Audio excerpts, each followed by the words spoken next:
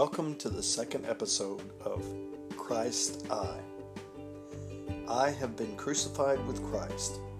It is no longer I who live, but Christ lives in me.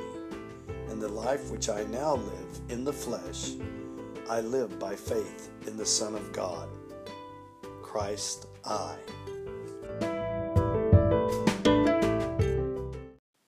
I'd like to share with you at the start of this podcast what I call my faith rest drill. I got with the Holy Spirit one day and He put this on my mind, and these are just selected scriptures that help me to be at rest with Jesus. I encourage you to get alone with the Lord and ask Jesus and ask the Spirit of God to put together for you a faith rest drill. This helps me in my time of trouble, and especially when I feel my spirit and my soul is in an angst. My faith rest drill. The true worshipers will worship the Father in spirit and truth, for the Father is seeking such to worship Him. God is spirit, and those who worship Him must worship Him in spirit and truth. To you, O Lord, I lift up my soul. Open my eyes that I may see wondrous things from your law. For one who turns away his ear from hearing the law, even his prayer is an abomination. When I shut up heaven and there is no rain, or command the locusts to devour the land, or send pestilence among my people, if my people, who are called by my name, will humble themselves and pray and seek my face, and turn from their wicked ways, then I will hear from heaven, and will forgive their sin and heal their land. Is this not the fast that I have chosen, to loose the bonds of wickedness, to undo the heavy burdens, to let the oppressed go free, and that you break every yoke? Is it not to share your bread with the hungry, and that you bring to your house the poor who are cast out? When you see the naked, that you cover him, and not hide yourself from your own flesh. Then your light shall break forth like the morning. Your healing shall spring forth speedily, and your righteousness shall go before you. The glory of the Lord shall be your rear guard. Then you shall call, and the Lord will answer. You shall cry, and He will say, Here I am. If you take away the yoke from your midst, the pointing of the finger and speaking wickedness, if you extend your soul to the hungry and satisfy the afflicted soul, then your light shall dawn in the darkness, and your darkness shall be as noonday. The Lord will guide you continually, and satisfy your soul in drought, and strengthen your bones. You shall be like a watered garden, and like a spring of water, whose waters do not fail. For the eyes of the Lord run to and fro throughout the whole earth, to show Himself strong on behalf of those whose heart is loyal to Him. But on this one will I look, says the Lord, on him who is poor and of a contrite spirit, and who trembles at my word. For I know the thoughts that I think toward you, says the Lord, thoughts of peace and not of evil, to give you a future and a hope. For my thoughts are not your thoughts, nor are your ways my ways, says the Lord. Do not sorrow, for the joy of the Lord is your strength. The Helper, the Holy Spirit, whom the Father will send in Jesus' name, He will teach you all things and bring to your remembrance all things that Jesus has taught and said to you. Peace Jesus has left you. My peace I give to you. Not as the world gives do I give to you. Let not your heart be troubled, neither let it be afraid. I am the vine, and my Father is the vine dresser. Every branch in me that does not bear fruit, my Father takes away. And every branch that bears fruit, my Father prunes, that it may bear more fruit. I am the vine, you are the branches. He who abides in me, and I in him, bears much fruit. For without me you can do nothing. As the Father loves me, I also have loved you. Abide in my love. If you keep my commandments, you will abide in my love, just as I have kept my Father's commandments and abide in His love. These things I have spoken to you, that my joy may remain in you, and that your joy may be full. This is my commandment, that you love one another as I have loved you. I encourage you to get with the Holy Spirit and ask Him to help you develop your own faith rest drill. I want to read for you from a book called Knowledge of the Holy, written by A.W. Tozer. In the first chapter, he entitles it, Why We Must Think Rightly About God. I think this is so relevant for us today and for the joy that we seek. O Lord God Almighty, not the God of the philosophers and the wise, but the God of the prophets and apostles, and better than all, the God and Father of our Lord Jesus Christ, may I express thee unblamed. They that know thee not may call upon thee as other than thou art, and so worship not thee, but a creature of their own fancy. Therefore enlighten our minds that we may know thee as thou art, so that we may perfectly love thee and worthily praise thee. In the name of Jesus Christ our Lord. Amen. What comes into our minds when we think about God is the most important thing about us. The history of mankind will probably show that no people has ever risen above its religion, and man's spiritual history will positively demonstrate that no religion has ever been greater than its ideal of God. Worship is pure or base as the worshiper entertains high or low thoughts of God. For this reason, the gravest question before the church is always God Himself, and the most portentous facts about any man is not what he at a given time may say or do, but what he in his deep heart conceives God to be like. We tend by the secret law of the soul to move toward our mental image of God. This is true not only of the individual Christian, but of the company of Christians that composes the church. Always the most revealing thing about the church is her idea of God, just as her most significant message is what she says about Him or leaves unsaid, for her silence is often more eloquent than her speech. She can never escape the self-disclosure of her witness concerning God. Were we able to extract from any man a complete answer to the question, what comes into your mind when you think about God, we might predict with certainty the spiritual future of that man. Were we able to know exactly what our most influential religious leaders think of God today, we might be able to, with some precision, to foretell where the church will stand tomorrow.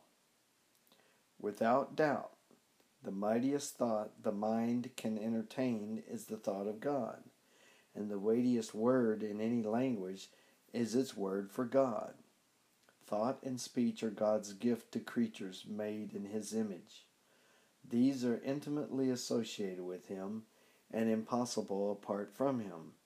It is highly significant that the first word was the Word, and the Word was with God, and the Word was God. We may speak because God spoke. In Him, word and idea are indivisible. That our idea of God correspond as nearly as possible to the true being of God is of immense importance to us. Compared with our actual thoughts about Him, our creedal statements are of little consequence. Our real idea of God may lie buried under the rubbish of conventional religious notions and may require intelligent and vigorous search before it is finally unearthed and exposed for what it is. Only after an ordeal of painful self-probing are we likely to discover what we actually believe about God. A right conception of God is basic not only to systematic theology, but to practical Christian living as well. It is to worship what the foundation is to the temple. Where it is inadequate or out of plumb, the whole structure must sooner or later collapse. I believe there is scarcely an error in doctrine or a failure in applying Christian ethics that cannot be traced finally to imperfect and ignoble thoughts about God. It is my opinion that the Christian conception of God current in these middle years of the 20th century is so decadent as to be utterly beneath the dignity of the Most High God, and actually to constitute for professed believers, something amounting to a moral calamity. All the problems of heaven and earth, though they were to confront us together all at once, would be nothing compared with the overwhelming problem of God, that He is, what He is like, and what we as moral beings must do about Him. The man who comes to a right belief about God is relieved of 10,000 temporal problems, for he sees at once that these have to do with matters which at the most cannot concern him very long. But even if multiple burdens of time may be lifted from him, the one mighty single burden of eternity begins to press down upon him with a weight more crushing than all the woes of the world piled one upon another. That mighty burden is his obligation to God. It includes an instant and lifelong duty to love God with every power of mind and soul, to obey Him perfectly, and to worship Him acceptably. And when the man's laboring conscience tells him he does none of these things, but has from childhood been guilty of foul revolt against the majesty in the heavens, the inner pressure of self-accusation may become too heavy to bear. The gospel can lift these destroying burdens from his mind, given beauty for ashes, and the garment of praise for the spirit of heaviness. But unless the weight of the burden is felt, the gospel can mean nothing to the man. And until he sees a vision of God high and lifted up, there will be no woe and no burden. Low views of God destroy the gospel for all who hold them. Among the sins to which the human heart is prone, hardly any other is more hateful to God than idolatry. For idolatry is at bottom a libel on His character.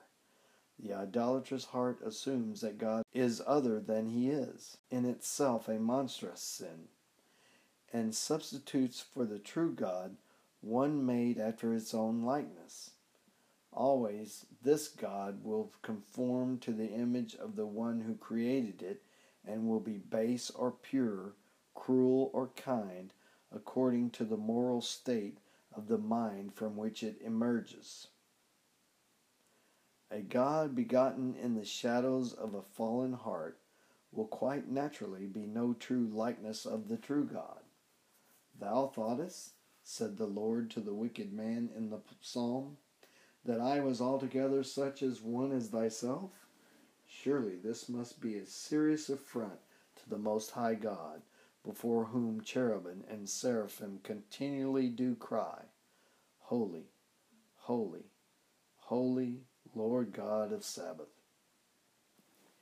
Let us beware lest we in our pride accept the erroneous notion that idolatry consists only in kneeling before the visible objects of adoration, and that civilized peoples are therefore free from it.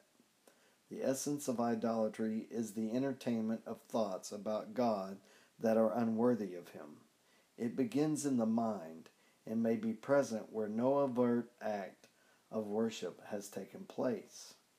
When they knew God, wrote Paul, they glorified Him not as God, neither were thankful, but became vain in their imaginations, and their foolish heart was darkened.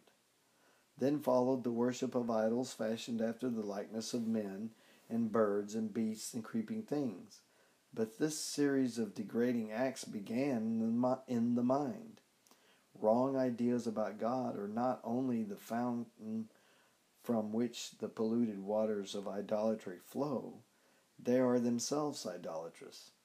The idolater simply imagines things about God and acts if they were true. Perverted notions about God soon rot the religion in which they appear. The long career of Israel demonstrates this clearly enough, and the history of the church confirms it.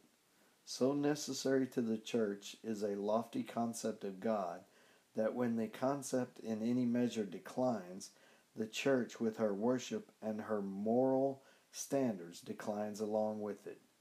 The first step down from any church is taken when it surrenders its high opinion of God.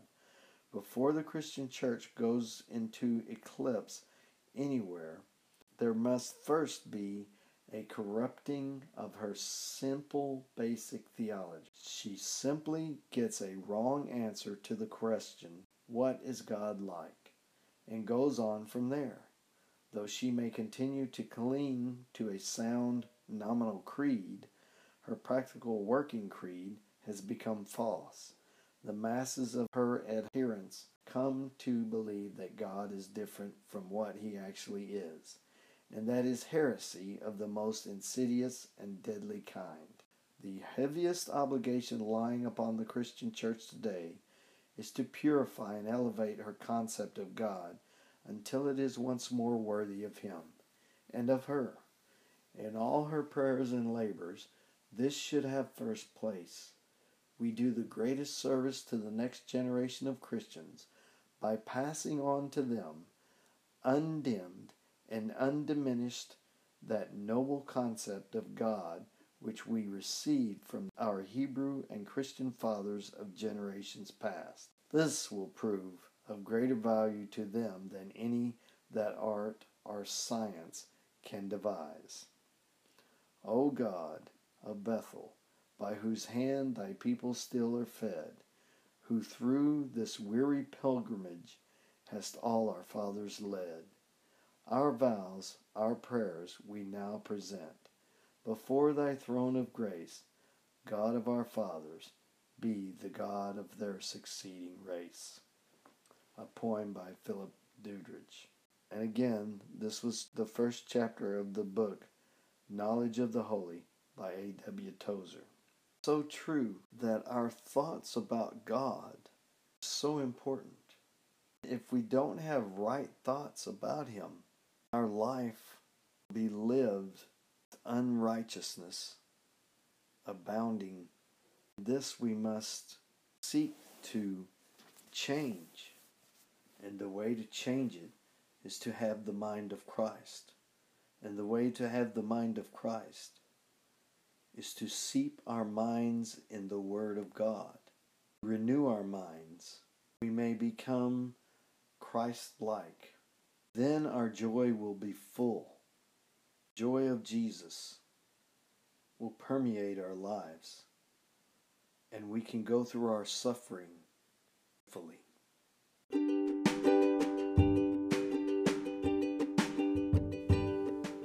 For the joy that was set before him, he endured the cross, the suffering, the shame. So too can we endure our suffering. God, may it be so in our lives. As we go through our day, we would think rightly of you, O God. Right thoughts of you, then live our lives joyfully, rejoicing in the fact that even though, and even in spite of ourselves, sinful nature, unrighteousness, we can wear the righteousness of Christ. And it is Christ in us and through us that God sees and is pleased with. And therefore we can say, Christ